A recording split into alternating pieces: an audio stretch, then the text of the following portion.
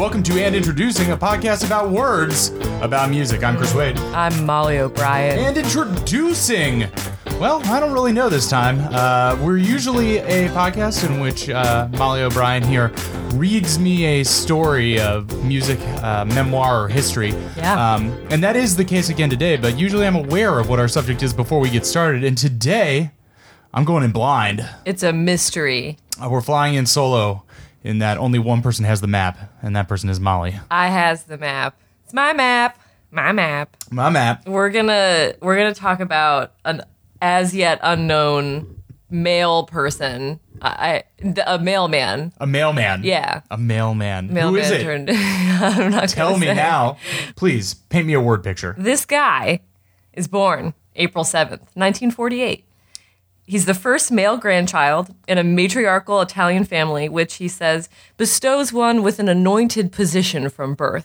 So going back 2 generations, it's all women? Yes, or at least the women seem to be the ones who are running the show. Okay, great. In this Italian fam. This guy's first regular musical gig is singing in his Uncle Joe's basement in Bergenfield, New Jersey. He says, our big family would gather on Sunday afternoons, the long plastic-covered table overflowing with antipasti, lasagna, or macaroni with meatballs and sausage. Okay, so he's living in The Sopranos. Yeah, basically.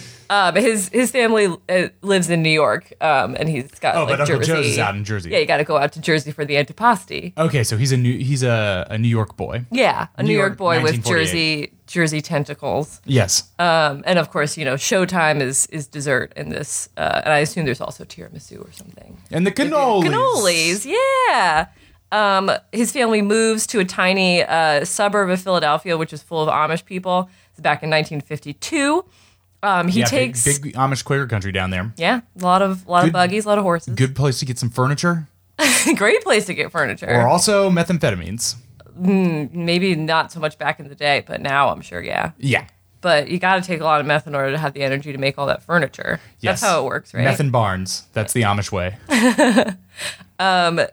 He's like a musical kid. He takes accordion lessons from the town's accordion maestro. But he longs to play rock and roll. His rock and roll epiphany occurred when he watched Bill Haley of Rock Around the Clock fame perform live. Bill Haley and the Comets, right? Yes, and all of those little comets streaking across the sky. And then also he saw Elvis's screen debut in Love Me Tender, and he was like, rock and roll is cool. I just want to say that the accordion thing, has my mind spinning about guessing who this might be. But I think there is a precisely crossover of one person between accordionist and pop music person, and that person is Weird Al Yankovic. I don't know if in this game we're playing if I can say whomst it is. If I can say whomst it is, but I do not think that Weird Al has a memoir. I would hope that he would. He's a book that Nathan Rabin co-wrote with him, but I don't think it's a memoir. I think it's more of like a career history type thing. But Weird Al is very good. He sings well as a child, and his mom is a bit of a stage mother. Thank you. Rock and roll. His mom is a bit of a stage mother. She pushes him to perform at such opportunities as the annual donkey baseball game and an actual minstrel show. Oh my God. Wait, into the 50s? Wait, look. A lot of stuff going on there. Yes. Please tell me that the donkey baseball show is what I imagine it is. I think he did not explain what a donkey baseball game is. I mean, you're imagining what I am, which is a bunch of donkeys with bats, kind of mounted to their snouts, running around a field, right? Oh my God, yeah. The pitcher, catcher, and batter are men, and all the other players are on donkeys. As soon as you hit the ball, you jump on a donkey and you run the bases. This is an amazing sport. Why do we still not have this? This is the kind of animal abuse. Wait, is there like a heading in the Wikipedia that just says animal abuse? Can you imagine the injuries that probably occur to these poor donks? They do horse races. That's still allowed. But there's not flying polo. There is polo and flying balls and running horses. Yes. But it's all not nice. Why can't we just let them chill? I'm just saying that this is the kind of innovation in sports technology that this country has stopped producing since that era. We've settled into our big 3 or 4, trying to maybe wedge soccer in there, it constantly not happening. Yeah. All I'm saying is to get people interested in soccer, put these guys on donks. Donkey soccer. Yes. Donker. The LA Galaxy, get those boys on donkeys. I'd go to that show. Come on. You know, I think donkeys are definitely bred as a hardier, like, steed, so fine. They're perfect for contact sports. Yeah. As opposed to a more delicate horse. I would hope that the donkeys get to wear Pads. helmets, though. Yeah, at least helmets. Can you imagine? Because once a donkey gets conked in the noggin, it's all over. Like full shoulder pads? A little number on its sides? Oh, I actually think donkeys are cute. They have amazing eyelashes. And it's a low-key minstrel show because what the actual fuck? Yeah. He doesn't really comment on that except to be like, yeah, that was weird. And I don't really support that or appreciate it. Weird memes from the Jersey childhood. Weird memes. So near the end of 9th grade, he joins a band called the Avalons. They play like 50s and early 60s style R&B. This is the kind of the band where everyone wears like the matching shiny suits. Ooh. And does the little like in tandem dance moves. And stuff. The shoops and the bops. I feel like, Haley in the comments, the Avalons, I feel like these types of like late 50s doo-wop names all have that specific genre. Do you know what you would name your doo-wop group? Well, I feel like all of those names sound like the things you would name like grand apartment buildings. Yes. Like same difference. So like you could name the a Saratoga. The Dakotas. Yeah, exactly. The Johnsonheimers. The Johnsonheimers. Oh no, that's bad. That doesn't really flow. Chris Wade and the Stately Arms. I mean, that would sound like a band from like 3 or 4 years ago trying to do like a throwback garage rock thing. Yeah, right. You get one car commercial for the Toyota RAV4 and then your life is made and then we never hear from you again. Except for getting nominated for, the Grammy for rock album. For Best New Artist 5 years after your first album came out. Yeah, they love those guitars. So they gig around like Philly and the surrounding area regularly enough to be making decent money by the time he graduates high school. So it sounds like they had a little successful thing going on. A lot of school dances, a lot of quinceañeras or whatever. Mm-hmm. He moves on to a group called the Masters. So at this point he sings and he plays guitar. Great. And he writes songs. He's a songwriter as well. He graduates, he goes to Temple University, meanwhile attending shows at Philly's Uptown Theater, so The Temptations, James Brown, Otis Redding. He says of this experience, the harmonies were transcendent, the energy was propulsive. This was my church, and the religion that took hold of me, shook me, saturated my soul. So now he's a young man, a university-age Italian guy hanging out in mostly like black R&B areas? Yeah. Okay, great.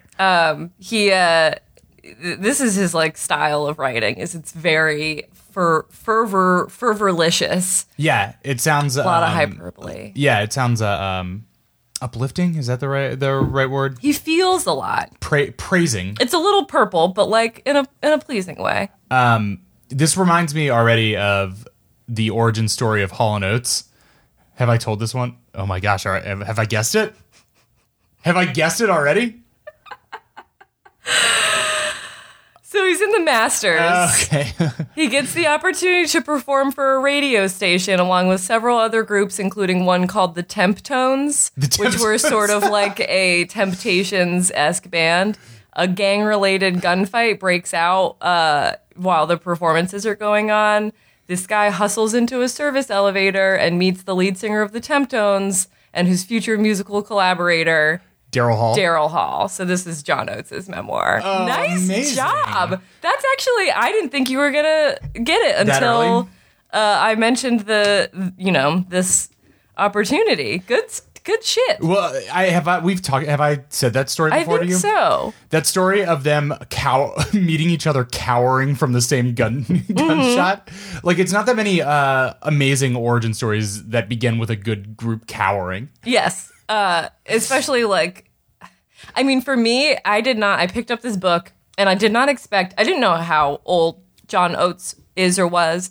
I didn't know how old he was when they were in their prime as Hall & Oates. Mm-hmm. I didn't realize he was born so early. They had an entire career before the 80s. The 80s were just the pinnacle of their career. Yeah. They recorded through the entire 70s. Yeah, because they were like a soul act. They're coming out of this like soul movement. They have a long musical evolution, which we will dig into. But John Oates, man. I love the Temptones. The Temptones. What's big right now? The Temptations. Mm-hmm. So we are the Temp Tones. We're the temp workers. the Temp Temptations. The temp Temperaments. That's actually not a bad band name. The Temperaments. So they meet and they kind of, they sniff each other out, or like, cool that we didn't die in this like gang shootout at a, like, it wasn't even a concert. It was like a radio station event where we like, it was like a talent audition, right? Yeah, basically, just to like stake your claim amongst, because in Philly in the 60s, like, I think he basically says in this that he thinks that Philadelphia invented teenagers, like teen culture came from Philly, which sounds like somebody who was a teenager in Philly in the 60s would say. Right. I just love, like, so you ever been shot at before? No. You ever been shot at before? No. You want to go get some burgers and talk about music? Okay. I like your band. You got a cool look. So they Temtone's a little derivative, though, right? Hey, shut up, man. Fuck you. John gets to know Daryl. This is in 1968, so it's like a few years before they officially start recording together. 20-year-olds. 20-year-olds. They, a bunch of late 60s stuff happens, like the moon landing. John Oates has taken. So I think I should take the opportunity to say, like, this is not a Hall & Oates memoir. This is John's memoir, and there's a lot of shit in here that has nothing to do with his recording career. It's his life. And I think, we can ask this question at the end of the recording of, like, maybe all of these from now on, of, like, does this person deserve to have a memoir beyond writing hit songs? And I think we're going to answer it yes, because he has a very interesting life. Okay, great. And he just has a lot of feelings. So the moon landing happens. He's on mushrooms. He says during the moon landing? Yeah, during the moon landing. Interesting. Also, early hit for mushrooms. I feel like that came in vogue maybe a little after the moon landing, but that's sounds like a great drug to be doing. He said all I could do was bounce off the walls, deliriously repeating over and over, "He's walking on the fucking moon." I don't know how that wasn't the entire world's reaction. Right. I think that's an appropriate reaction on hallucinogens or no. Yeah. I'm just like, I mean, I just kind of imagine all the like square bespectacled 60s dads just like, knees crossed, holding open the paper, just nodding and going, walked on the moon? Huh? Great. The Russians are at it again, huh? So he was a soulster, but he starts getting like folkier in his music and his presentation. He's got long hair, so he turns into like this acoustic hippie guy, and starts getting more into like learning the art of the guitar and whatnot. And he says, "My personal journey of musical enlightenment was about to blossom." But first, he graduates from college. He misses the draft. I wouldn't even think that Hall & Oates had to like worry about the draft, but he has too many like minor physical problems to join. But he was excited about that. He failed his cowering exam. Right. He goes on like a Euro trip. So he sees the Grand Prix because he loves car racing. More on that later. He gets dysentery after eating some weird meat at a hippie camp in Spain on the beach. Whomst among us. Yeah. He experiences the bleak end of the world dystopia of Christiania, which is a neighborhood, not neighborhood, I guess it's its own sovereign territory as a part of Copenhagen and Denmark. We've been to Christiania. It is kind of a bleak end of the world dystopia. It kind of looks like Children of Men, but with a more party vibe. Or like Mad Max Fury Road, but colder? Yes. And a little more quaint? Yes, and not so many people dependent on a despotic warlord for water. Not as many people. Not as many people. Yeah. I don't know what the origins of Christianity were other than people wanted to declare, like they declare themselves separate from the European Union. You can buy drugs pretty openly, although not necessarily legally. I'm not really sure of the legalness. Weed place. The thing about Christianity that really boggled my mind is that it's like this. So he's visiting it in like 1969. Yes. It's been there for at least a half century. This like neighborhood that declares itself independent of the rules of Copenhagen, Denmark, and indeed the European Union. Yeah. And nobody really fucks with it in that way. So it's basically a free sovereign neighborhood. It also doesn't let you take pictures. They don't want you to bring cameras at all. Drug market, and I assume also some other kinds of illegal activities. But the thing that really surprised me about it is that the like drug culture there is visually and culturally indistinguishable than the drug culture of like a freshman dorm room where it's like Bob Marley posters and like Bart Simpson smoking a joint bootleg imagery. It's like the worldwide homogeneity of drug culture is always baffling to me, and it's always the tackiest culture possible. Yes, it is the Spencer's Gifts aesthetic / Yes, like, but just with like weed leaves on everything. it's kind of like, if you're traveling the world and you find like a Dunkin' Donuts or like a McDonald's or something to remind you of home, at least in the branding. It's like all head shops are exactly alike. Yes. You can go to like a head shop in Thailand or on St. Mark's Place, Yeah. or in Austin, Right. or like wherever, and you're gonna find, Grateful Dead bears. Grateful Dead bears, whatever current pop culture thing. You're probably like Kylo Ren photoshopped to like be smoking a huge joint with like Bob Marley dreads on him. Yep. Because it's like all the same shit over and over. I mean, Anthropomorphized weed leaves. yes, exactly. Chalk it up to global capitalism ruining everything, but it seems that no place is free from the squashing hand of this tacky global weed culture. Yes. Good. Well stated, sir. Anyway, so he doesn't like Christiania, and then as he's coming back, he somehow thinks it's a great idea to bring a big chunk of hash with him from Amsterdam, Sure. but then he gets pulled into a security line to get searched, and he has to swallow the whole thing. And then he got like a very discount ticket to fly transatlantically back home to New York. But it's like a tiny, tiny plane from like 20 years ago. And he's like, meanwhile, like freaking out on this hash and like just trying not to die. And then it turns out the plane ticket to New York is actually just to Buffalo. So he has to hitchhike back because he has no money. Just like extremely dysfunctional. What? You're in New York? What do you? We said New York. You didn't specify city or state. Yeah.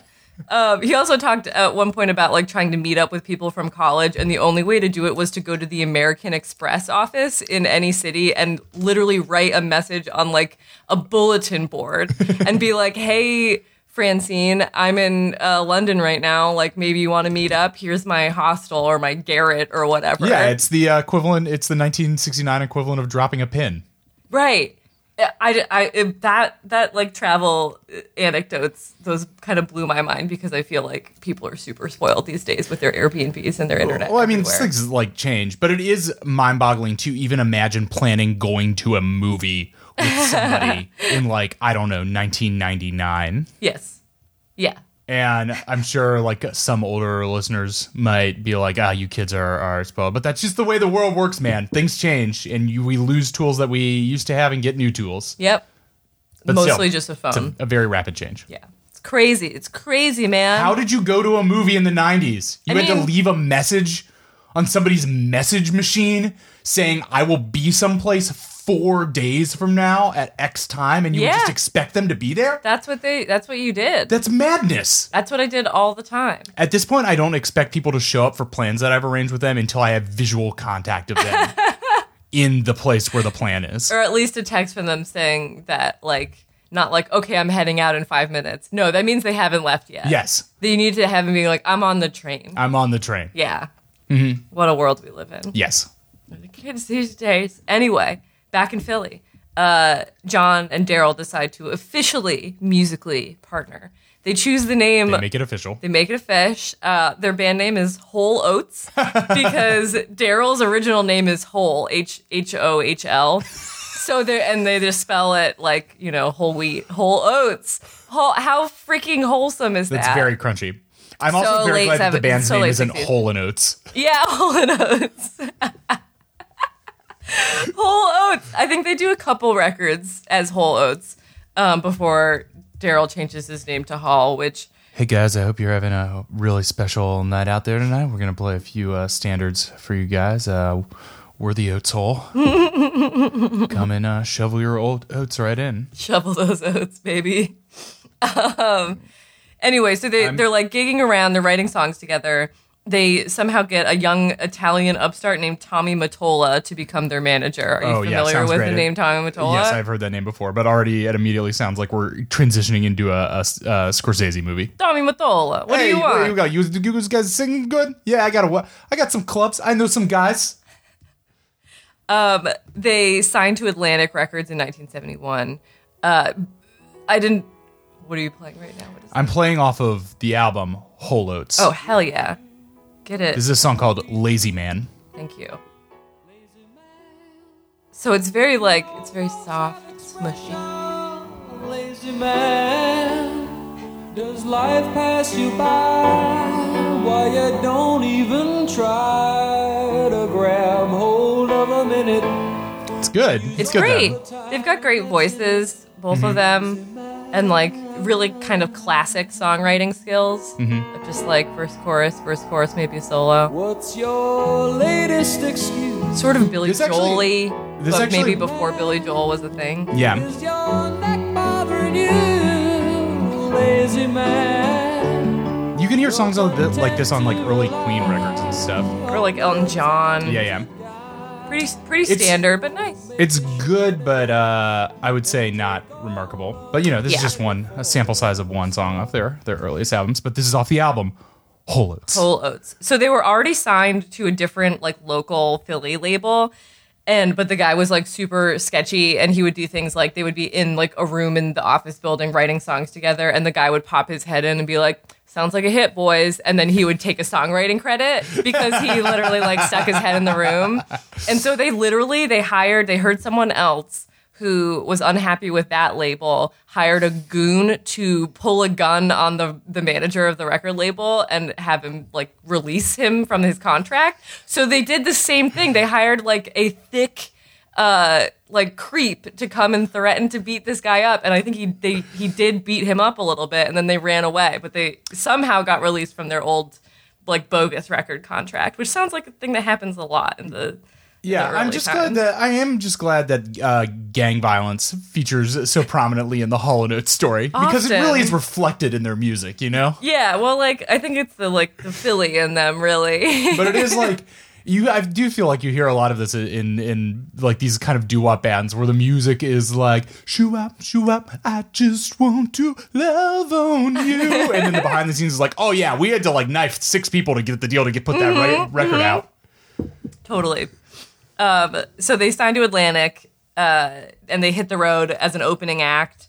They opened for Bowie pretty early on. Sounds like a fucking good show to me. Which is super in like chill. In the early 70s? Early 70s, Hell yeah.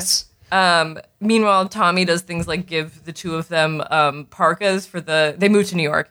They give them parkas for the cold NYC winter, and then he sticks his hands in the pocket, and there are just rolls of cash. And that's like their present. Tommy's like a little sugar daddy, basically, and like really enjoys hooking it up with them, like gift-wise. Great. The first song that they write together that really gels is She's Gone. Ooh, classic. And he says, like, manna from heaven, the lyrics manifested themselves as we pooled our collective emotions. He's a really, like, romantic guy. Yeah. I'm glad that this Really book is dreamy. written with, like, the earnest emotionality that is behind, like, all of their lyrics. So do they talk at all about how the music versus songwriting goes down at this time? It sounds very collaborative, but also they will write things on their own and, like, bring them to the table, and then the other one will, like, write lyrics. Mm-hmm. It sounds pretty Oh, it's the dream to have collabo. a like true one-to-one creative collaborator. Mm-hmm. I think that's a very special thing. And like when people, get in those engines, it's those grooves with somebody else. It's really produces special things. Yes. And often like consistently special things. And it never really sounds like Oates is like jealous of Hall. Like it always sounds like a pretty solid partnership, unless there's like things he's avoiding to say. But in terms of like who gets to sing what, Or can't legally say. yeah, maybe that too.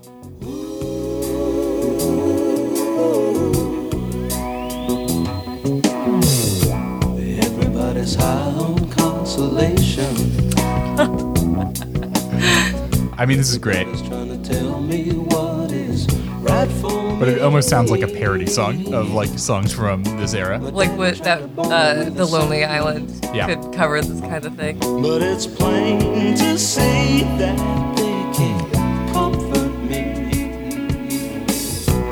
But I think very that's soulful. just I think that's just the praise for how perfectly of its time is, that it's like the epitome of that sound in a really clear way. Yeah. I mean, I think that's one of the defining things about Hall & Oates is that they're like incredibly commercial Yes. but in a way that's like so perfectly emblematic of what the music trends are at any single time. They're both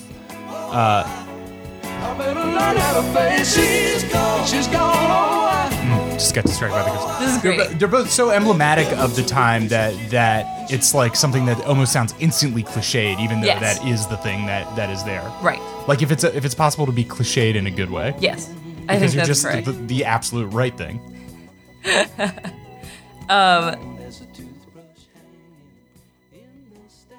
Yeah, it's great. I love it. It's like definitely like it's very soft. Mm-hmm. But so they record like songs like this. They record the album Abandoned Luncheonette. Yes, that's off the 1973 album. Abandoned Luncheonette has the album covers the two of them standing in front of an abandoned luncheonette. The titular abandoned luncheonette. Titular abandoned luncheonette. Apparently, people once they hit it big, people went to this luncheonette and were just like prying parts and taking like little bits of it, like it was the freaking Berlin Wall. Insanity, and it's now gone. It's been slowly dismantled. She's gone is actually about the abandoned luncheonette. It's been. Although, if you write an album about an abandoned luncheonette, is it truly abandoned? I guess not. Going deep. Anyway, they start kind of pushing their folky sensibility. They use like the Mellotron and also an ARP 2600 synthesizer. Oh, you know how I feel about ARPs. How do you feel about them? They're great. I put this in the notes because I know you're a synth boy. Yes, the ARP is one of those legendary early synths. It's a huge like console-like thing. It is the sound that the saxophone makes at the end of Suffragette City. So that now. Oh yeah, yeah.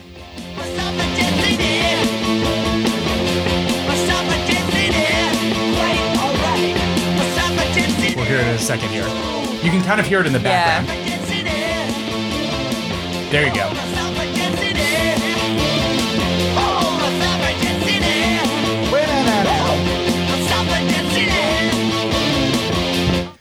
Bowie picked that because he wanted that sax part to do that kind of like 50s throwback thing, and no sax would sound dirty enough, so he eventually turned to the ARP. I just can't find a saxophone that's dirty enough. For Isn't the there song I one want. damn saxophone that can make me feel like a dirty boy? Just rough it up. Put Yes. some dirt in the It's saxophone. David, it's as dirty as we can get it. I can't dirty the I saxophone. can't play it any dirtier. We'll have to use unorthodox means, love. He's like a Bond villain or something. Yes. Bowie would have been a great Bond villain. Oh yeah. Mm-hmm. Oh yeah. Yeah. I mean, I think it's dope that they're playing this. The ARP 2600 was invented in 1971, and they were playing it on their record that they recorded in like 1972. Yeah. They got their thumb on the pulse. Those boys. Yeah, well, again, like all their songs are like exactly what the production. We'll get more into Yes. this in the 80s. So one of John's faves from Abandoned Luncheonette is the song "Laughing Boy," which is just Daryl on grand piano accompanied by flugelhorn. Let's listen to a little bit of that. What is a flugelhorn? Laughing boy, Guitar John is playing the blues. This does sound a lot like Elton John. Yeah. Laughing boy, don't it make you wanna cry? They have great voices. Yeah. You know I can't imagine. I don't know the difference between Hall and Oates' voices. Well, maybe we'll figure it out by the end of this. Okay. It's like Dreams are broken. You hate the world, but you can't live alone. they're very like Elton John, but Elton John is like 10% statelier in his melody lines. They go a little more like wild and silly and little more more like- like riff, you know, Yeah. a little more. Yeah. And I'd like to tell you that I think your laugh's a lie. We got to hold out for that flugelhorn. Yeah, where's the freaking flugelhorn? Where's the freaking flugelhorn, man? That's you laying in the meadow. You gotta look. You just gotta wait for the flugelhorn to kick on this one, man. It's like there, and then you get that flugelhorn in the mix, and like, and then Just that- that's when it hits. I mean, I feel like these songs are just very, very song, Yeah. like song with a capital S. Like, Yes. it's just, it's not like, oh, what if we just played like some random notes for a couple minutes? It's like, no, this needs to be a freaking song. I feel like I'm not expressing this correctly. Yeah. But Yeah, well, it's like one of the songs where like no two lines are the same. Like even when it gets back to the chorus, he's singing it like each time increasingly emotionally. You know, it tells a story. can we try to skip forward and see if this flugelhorn ever comes? Pass the time along. That doesn't sound. No. Is Oates lying to us? I'm your friend that knows. That's not a That's a flugelhorn. violin. Ooh, There we ooh, go. ooh.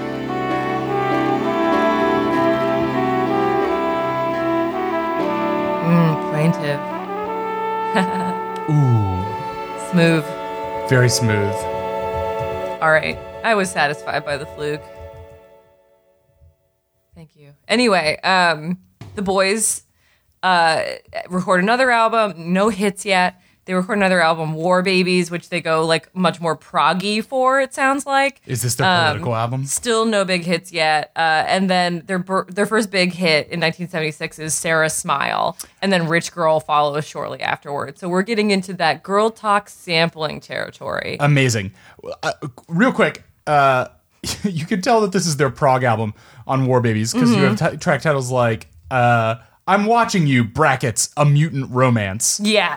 War Baby, Son of Zorro. Yeah, exactly. BDG and the Rose Tattoo. Oh my God. Let's listen to a hair of 70s scenario.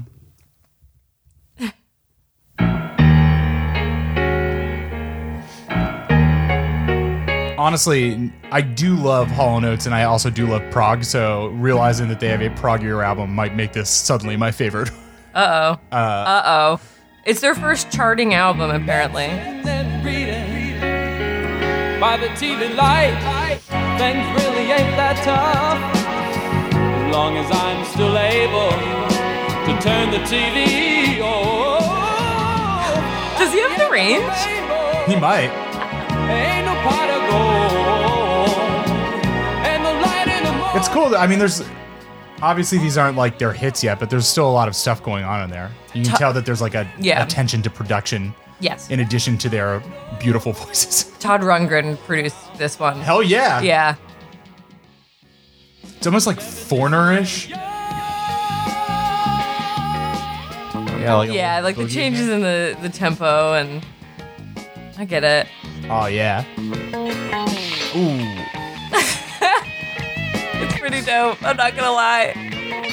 This is indeed a 70s scenario. This is the most 70s scenario. The song did not lie. It is delivering exactly what it promised. Yeah. See, again, every single thing they do is like exactly right. They're like, let's write a song about what the 70s sounded like, and we'll call it 70s scenario. And god damn it, if 2 minutes and 50 seconds into it, it doesn't sound. Oh, now it's getting a little discordant, but you know. Yeah. Quite scenario. Man, a real 70s scenario. Real 70s scenario. So they finally have hits. With their big hits came lots of money, but also money denial. So basically, the way their finances work is that Are you telling me that this is a issue with the label? there's an issue with the label, man. I mean, it's not an issue yet. If they want something, they ask Tommy for the cash for it. If they want to buy a new car or they want to buy a this is house. like kind of the pre-issue point where they're like, we need some money to do this thing. And their manager's like, here's the money. And they're like, hey, how much money do we have left? And the manager's like, don't worry about it. Literally. He said, we didn't ask to see anything, no records, no ledgers, no balance sheets, just cash on demand. Yes, this is a pre-trouble indicator. Yes, this is and just like classic label fuckery. So we'll talk a little bit later about what actually is happening to their money. But right now it's like it's all gravy. But right now, hit song. Hit songs and just like, hey, I want a bunch of money so I can go buy a pony or whatever. In the meantime, as their star rises, John Oates gets into car racing, which starts with go-kart racing. Apparently, I didn't know this, but this is how you start as a car racer. As a professional auto racer, you start on the go-kart track. Tommy Mottola bought him a go-kart for Christmas, which, like, solidifies the bug. So he joins the Long Island Karting Association. He goes to racing school. Same. And he says motor racing embraces a universal truth. When the green flag drops, the bullshit stops. Words to live by. He's like super serious about car racing. He loves car racing. He starts racing regionally through the Sports Car Club of America. He wins a couple of amateur regional races, but he doesn't really have enough time to properly train because he's touring so often. So he kind of like he'll fly on like a random day to like go drive in a race before going back to the core. R&B singer career is getting in the way of his burgeoning professional racer. It's insane. So he actually then, when he kind of levels up, he has a bad crash that takes him out of the amateur auto racing circuit for good. He just makes the decision that like he can't be Hall & Oates and drive. But he says that he arguably loves driving as much as he loves music. So wow. In a way, like those voices just reaching those high notes, it's just like the same as a car, just accelerating when the green flag drops. Yeah. Rooming that old engine. He's got a need for speed. So we're what, like 76 now? Yeah, we're in like the mid 70s. They have a couple albums without hits again, and then their venues shrink from arenas back to clubs. I do just want to take a stop on this because this is undoubtedly my favorite Hall & Oates song. The song rules. And it like really bridges that like telling a story, like capital S songwriting thing with being a huge pop hit. Yep. And the production hits, like when it drops here in a second, it's so good. God, that's good.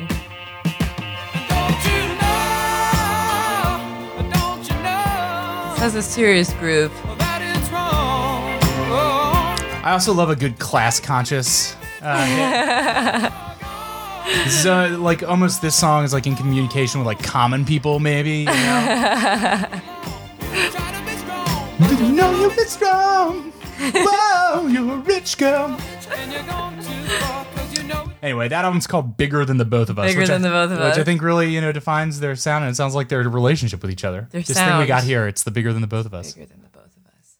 So yeah, they have a couple albums without any hits. So, Oates basically says like they're weathering the ups and downs and ebbs and flows of like pop hits, but they're always trying to record what they want to record, which I do think that the music industry back in the day was a little more supportive of artist development in that way. Yes. You might let people have a couple weird albums, but Well, it also helps that they're incredibly prolific. So they've gone... Yes. They've had an album since they got started, 72, 73, 74, 75, 76, 77, 78, they put out their first live album.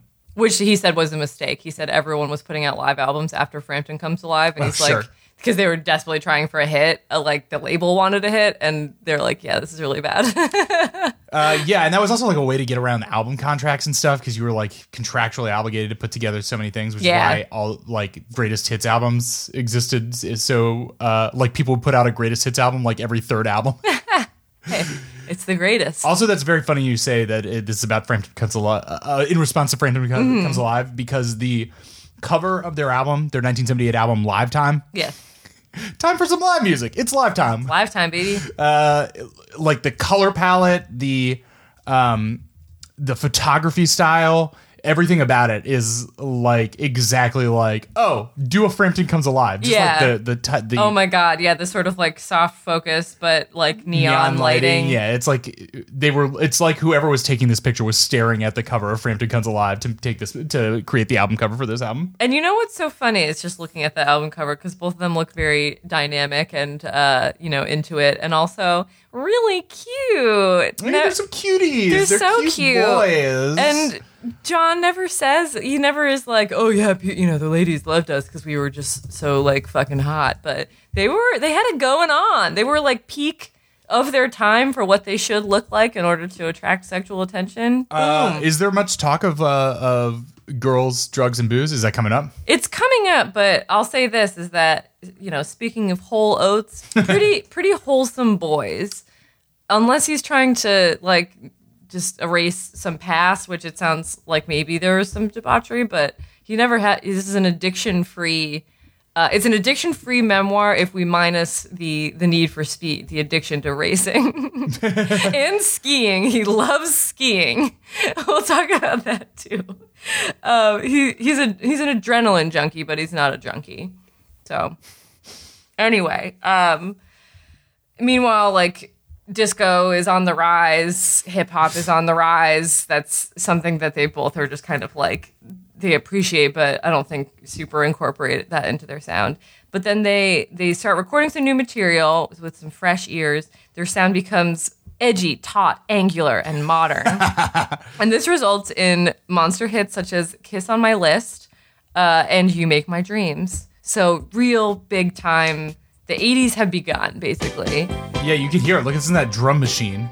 Mm-hmm. Kiss on My List was recorded on a slower speed of tape to save tape and money. It was essentially a demo, but they played it for their label and they're like, this is monster. And so they just used the lower quality demo, which I think is really interesting. You can kind of hear that like tinniness, I think.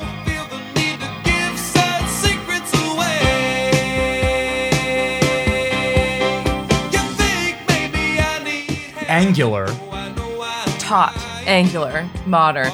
It's true. They've sloughed off the excess of the 70s. Yeah, it's not as saccharine or gooey. Elton John ballady. I mean, expansive.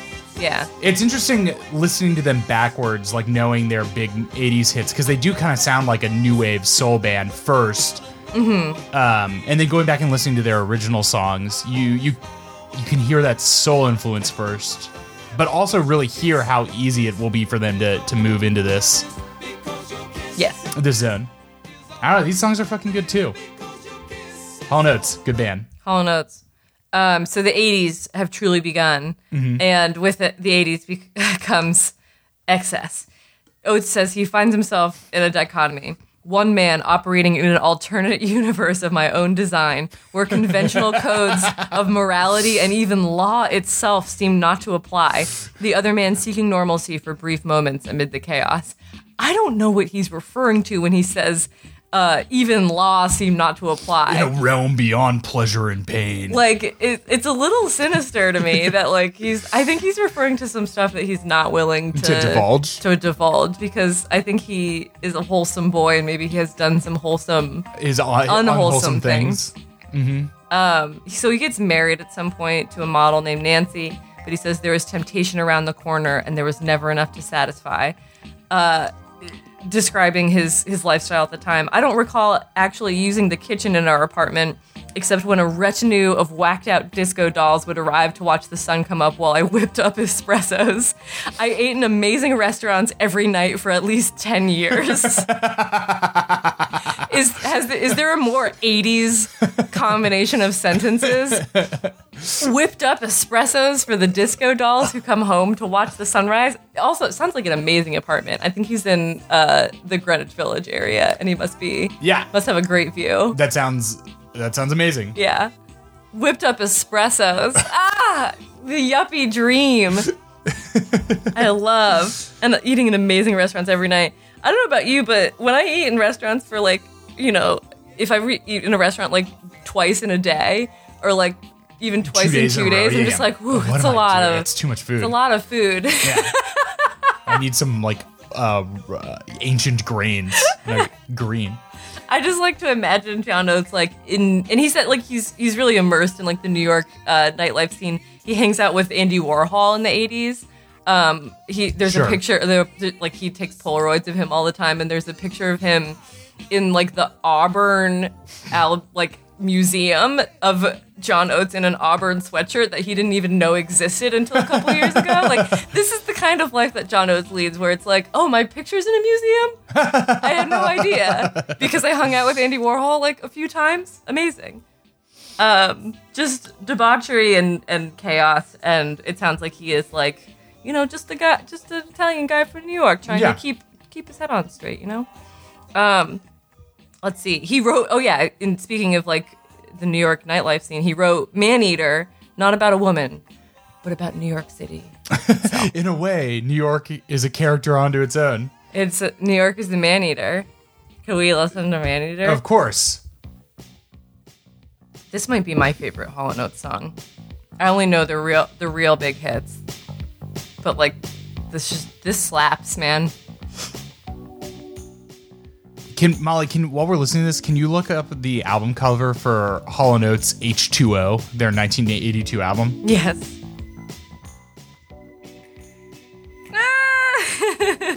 Can you describe what you're seeing? I'm seeing, it's a very tight close-up of Hall & Oates in profile, staring at each other, probably 2 inches away from each other's faces, leaning in toward each other. They're sweaty.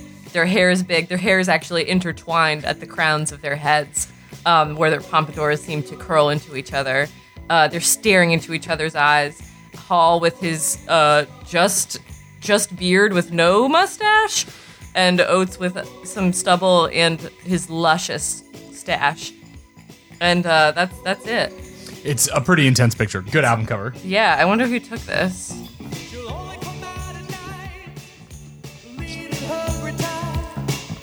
They have a song called Italian Girls on this. Mm-hmm. Can we listen to Yeah, you want to hear a little cut of Italian Girls? Yeah, I do. Now, I feel like we're listening to a Billy Joel song. How does it feel?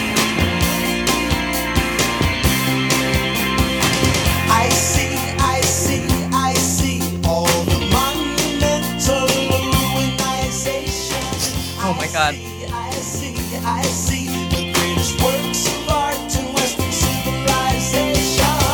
Ooh, but where are? Tell me where are? Ooh, but where are the Italian girls? Hey, we made all of civilization. The lyrics of this are, I see all the monumental illumination. I see the greatest works of art in Western civilization. Ooh, but where are the Italian girls? So it sounds like they're in Rome and they're a little bored. Yes. There's also lyrics about drinking too much wine and eating too much pasta. I'm so full and yet so lonely. Same. That's how I feel when I Yes. eat too much pasta too. Anyway. Meanwhile, Hall & Oates may have actually been the very first group to initiate the idea of having a company underwrite a tour. Okay. So, this is years before, say, the Black Eyed Peas are sponsored by Pepsi. Carefree Gum and Canada Dry underwrite their like early 80s tours. How wholesome. Gum and seltzer. Yeah, so wholesome. MTV culture, and meanwhile, totally takes over. Music videos start becoming a thing, and they have to become video stars as well as musicians. And he says this is where he actually begins the book. He's sitting inside a giant bass drum on a video set, and he's realizing along with Hall, like, things have gotten too big. Are you telling me that this book began in media res? Media res. They all, like, all the best. So basically, things have just gotten too big, too fast, too commercial, too, they've reached the heights. For a man who loves fast cars, his life has gotten too fast. Too fast, too furious. So it's like things have just kind of gotten like to be too much, and I think they're looking for an out. They sing on "We Are the World," which is, I guess, like anyone who's a big star in the 80s it was just like did. who was in the studio that day. Oates recounts a moment when it seems like all the artists in the room are threatening to disrupt the recording process by like offering direction and suggestions. And then Ray Charles yells, "Hey y'all, shut up and listen to Michael and Lionel. It's their damn song. Just sing it." I can just imagine Ray Charles just being like, "Fuck this. Like, I'm hungry. Can we go home? We got to get out of here." Like, just listen to Michael Jackson. So, Hall & Oates run We Are the World. Can we play some We Are the World? Yeah, sure. I love We Are the World so much. I watched the, VHS of the recording process when I was a child many times. What is We Are the World trying to... Is it for one Ethiopian famine, I think. But it's USA for Africa. That's the artist. charity. Yes.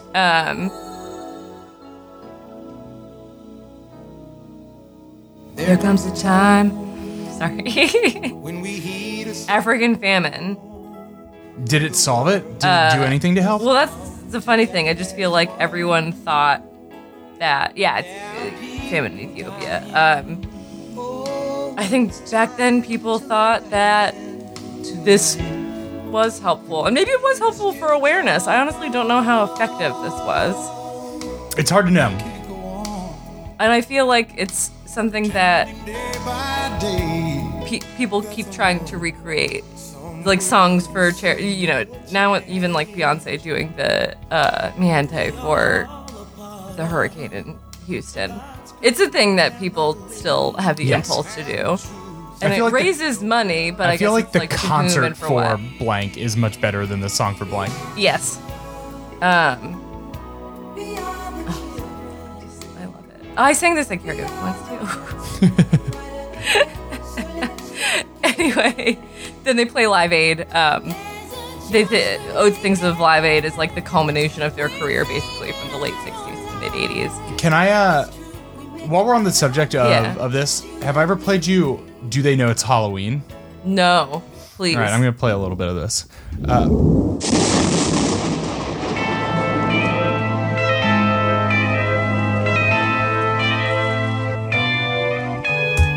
Let me just give you some context to this. Yeah. Do They Know It's Halloween is a charity record. It's inspired by Do They Know It's Christmas? Yes. It's from 2005, put together by Nick Diamonds of Islands Okay. and the Unicorns. Yes. This is a record that benefited UNICEF that features. Ooh boy, it's 2005 in Indieland. It features Win and Regine of Arcade Fire, Beck, David Cross, Yeah. Devendra Banhart, Elvira is on this, Feist, Sid Butler of Le Savy Fave, Great. Malcolm McLaren reads on it, Nardwar reads on it, Peaches is on it, Jenny Lewis, My girl. Rocky Erickson of the 13th Floor Elevators. So were they trying to make Thurston Moore, Stephen Merritt of the Magnetic Fields. like a cool Karen O sings on this. charity single? Yes. It's bizarre.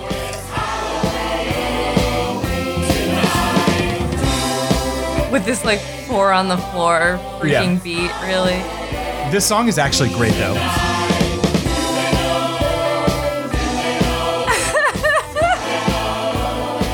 But did they do this in the standard practice of getting everyone together in the studio I on the don't think tiered so. seating? Oh, because that's when you know it's good. Yeah, wow, this is really indie. Yes. Also, they spelled Halloween the classical way. With the Halloween. yes. Halloween. Yeah. Halloween. I used to trick or treat for UNICEF when I was a child. Did Aw. you? No, I did not. Oh. I only trick or treated for candy like a real American boy. Anyway, after Live Aid, they take a hiatus. And Oates hears from Tommy Mottola's lawyer, who is not Tommy Mottola's lawyer anymore, and this lawyer says, "You're broke." Of course. So basically what happened, I don't like fully understand it because my brain doesn't really understand numbers as a concept, but they accepted cash advances from their label instead of waiting for royalty payments, and ended up in huge debt. Okay. So that's like the basic, that's why the cash was flowing. Because they were Tommy just- Mottola would be like, why don't you just give us like $1.5 million now? Mm-hmm. And then instead of like waiting and getting paid royalties like a normal So not person. only, it's not just that they weren't collecting the royalties, it's that they negotiated contracts that didn't have royalties. Yes, So basically. they don't get paid for their songs anymore? Well, we'll get into that. Oh my God. There's a solution to this, but basically John Oates finds out he's like he's been living in excess for half of the 80s, and he has like all went these cars, out all these for houses. nice dinners for a decade straight. A decade was going to whatever like Wolfgang Puck restaurants Yes. or whatever, and he's like He got sushi comped. He got all those foods that you have to make in a ring mold that are like 5 feet high. All those foods that So many Bret Easton aspects. Ellis made fun of in American Psycho. He probably went to Dorsia multiple Oh times. man. It's hard to get in there. Unlike his song, I can't go for that. But do they have lobster Thermidor? Thermidor? What is a lobster thermidor, Molly? Real warm lobster. Just that perfect warmness that you want in a lobster. Yep. Just that warm bite. butter, bottom butter eating lobster. sea bug. Warm sea bug. Yum yum. Anyway, John spends his days aggressively trying to sell everything so that I could generate enough cash and, more importantly, rid myself of extraneous remnants of my soon-to-be former lifestyle. He even shaves He's shedding not only his possessions, but his soul. He even shaves his albatross noir, his famous mustache. He shaved his mustache when he was in Tokyo for like some kind of concert, and Miles Davis was there, and Miles Davis saw that he shaved it, and he was like, he basically made a comment of like, ooh, like now the lovin' is going to be better, as in like I assume his mustache would no longer bother women, and I was just like, oh, Miles Davis. Didn't we? Is this not the second Tokyo anecdote that features Miles Davis? Does Miles Davis live in Tokyo? I don't know, but didn't we do another episode in which Miles Davis? Nile Rodgers, I think, Yes. was in Tokyo, maybe with Miles Davis. I think that he was there He just had like a little pied a terre. in Tokyo. Yeah, you know how it is. Yep. John Oates moves to Denver full time, and he gets Okay. back into skiing. So he shared an early anecdote where he went to Aspen when he was in college, just like on a whim. And he skied in Pennsylvania, which doesn't seem like that fulfilling. But he loves skiing. And so he like moved to Denver to kind of like start over. He says, I could write a book about skiing. Maybe someday I will. That was like a line break. It was like the only thing on the line. Like, maybe I'll write about skiing someday. I love to muse about potential future books in my current book. It sounds like he could write about skiing. It sounds like he could write about racing. He's got multiple interests. He's a well-rounded guy. What approximate year is this? This is the early 90s. This is like 1990, like maybe like by the 1990s. So I just He's want to living in Denver. You can tell that that life is changing for Hall & Oates from the title of their 1990 album, Change of Season. Yes. That includes a string of songs called Starting All Over Again, Sometimes a Mind Changes, and Change of the Season right in a row. Do you think that they were thinking about their things going on in their life while they were writing this? I don't know. It sounds like maybe they were having some, transitional times. Also included on this album, Give It Up, parentheses, Old Habits. a little on the nose, huh? Oh my god. Hey, they're the realists though, They're Yes. just like, they don't say anything that they don't. Sincerity and earnestness, man. Yes. Is what Hall and Oates are all about. With bonus tracks, No More, parentheses, Drugs, and parentheses, We're Out of Money. I hate Tommy Mottola. And you know what? To his credit, he doesn't ever slander Tommy Mottola in this. Maybe he can't.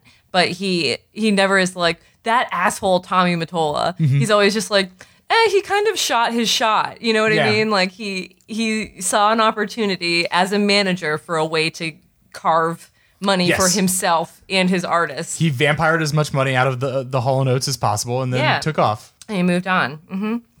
Oates in Denver meets a lovely woman named Amy who has a pet fox for great. some reason.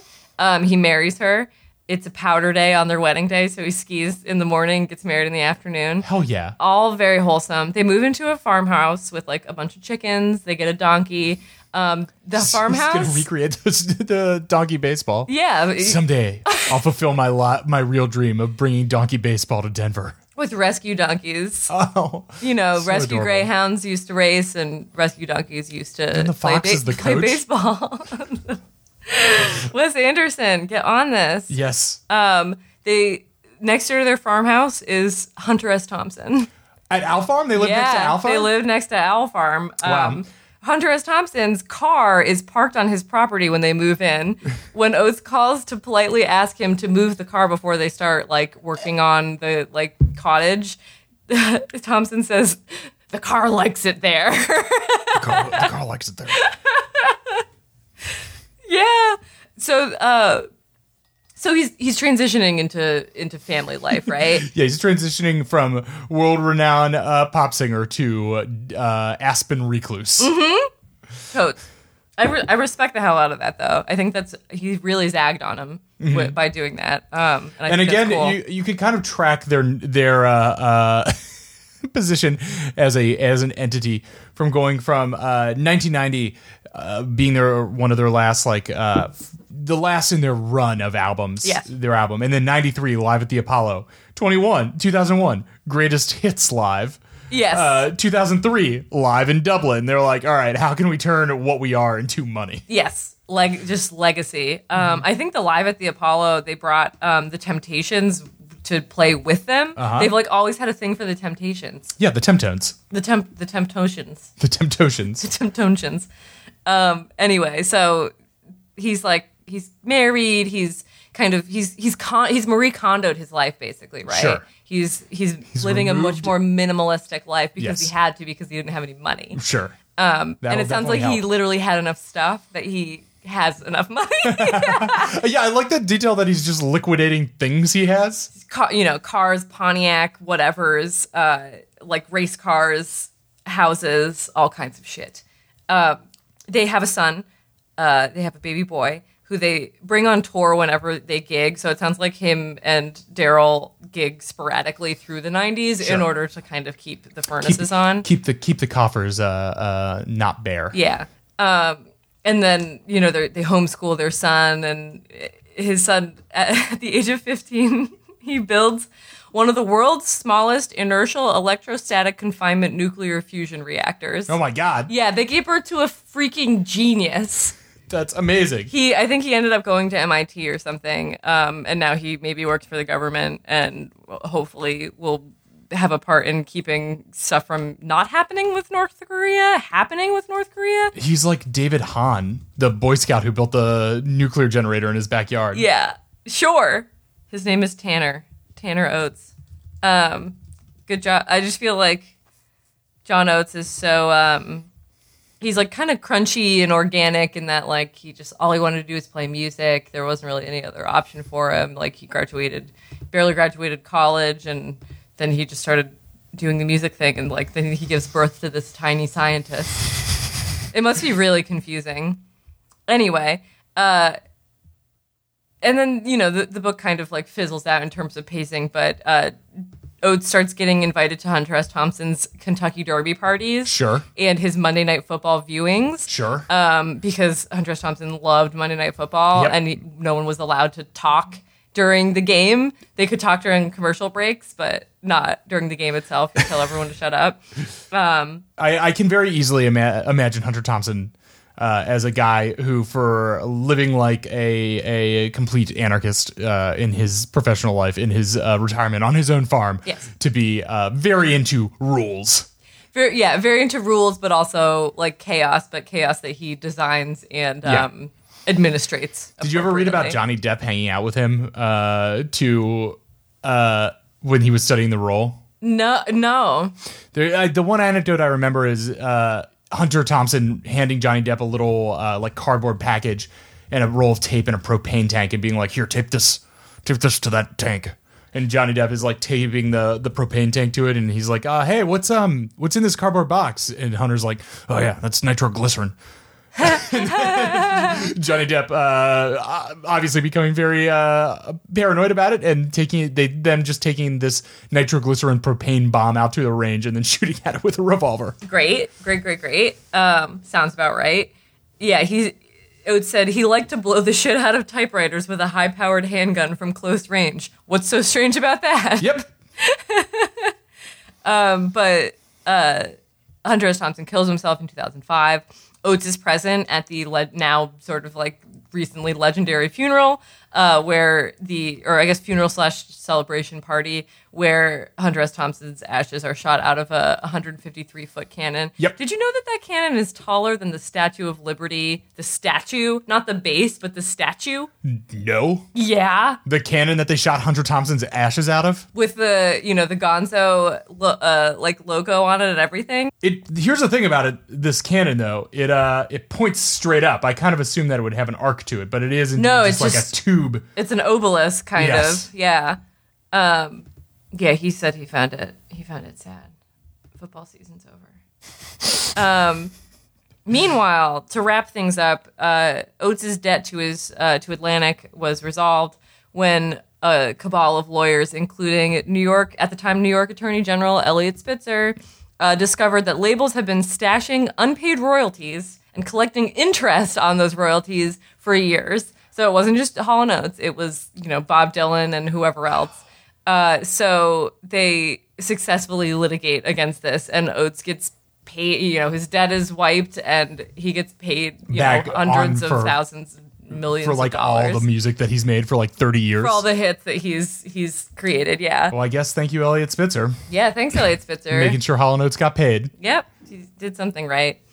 And then Oates ends the book. He says, "There's always that creep of doubt. There's always a chance to turn back. When you see the light at the end of the tunnel, remember, you're still in the fucking tunnel." That's my mantra. It stokes the furnace inside and pushes me onward.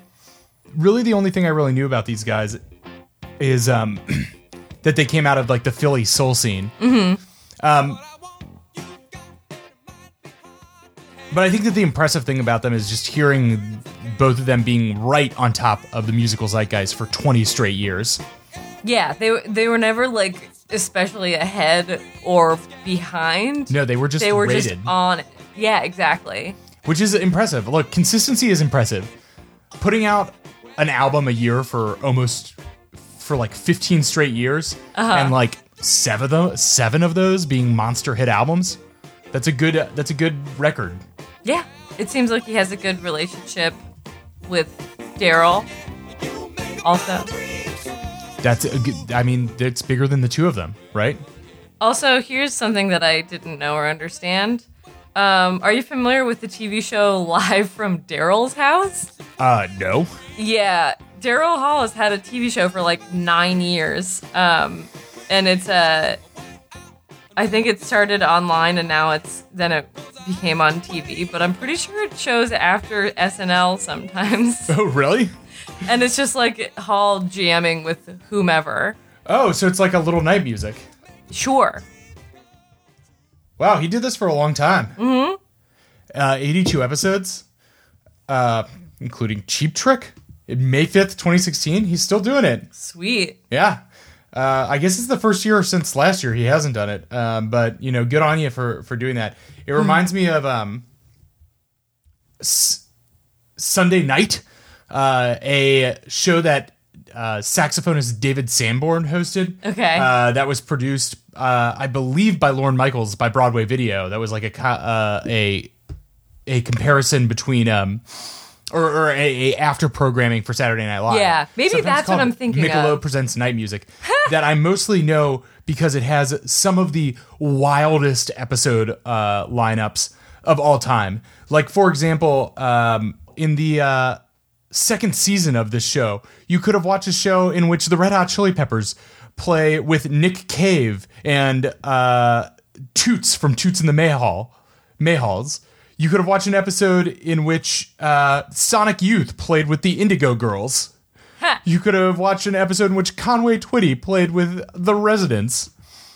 And the Pixies jammed with Sun Ra. It's a very wild show. That sounds amazing. Yes.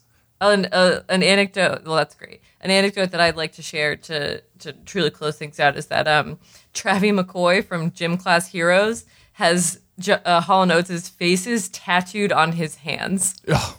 I mean, gross, but that's not a knock on Hall & Oates. No. Well, also, I feel like just like getting someone's face tattooed on you is like a big deal, but getting someone's face tattooed on your hands, where you see their faces every day, all the time, every time you do things with your hands. That's crazy. That's insane. Bad decision.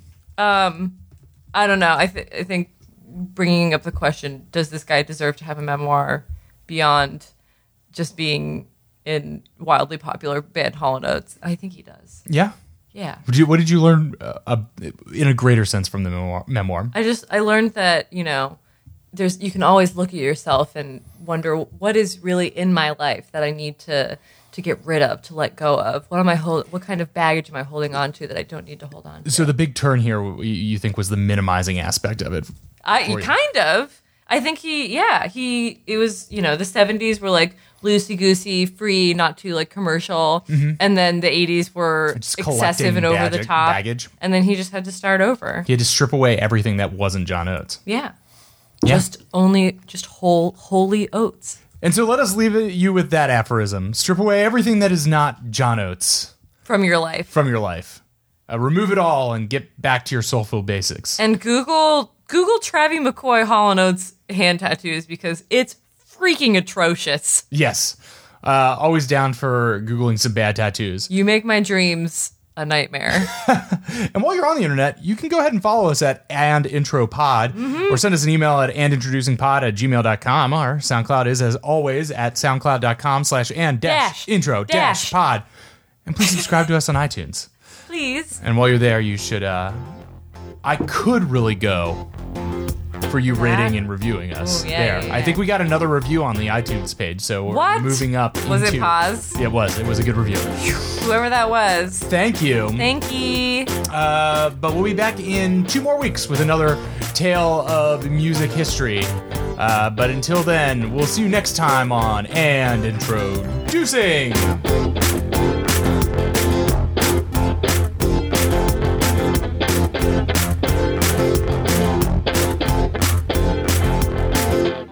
Eat your plums. All there's Plums in the icebox. So delicious, had to eat them. Wah, wah, wah, wah, wah, wah.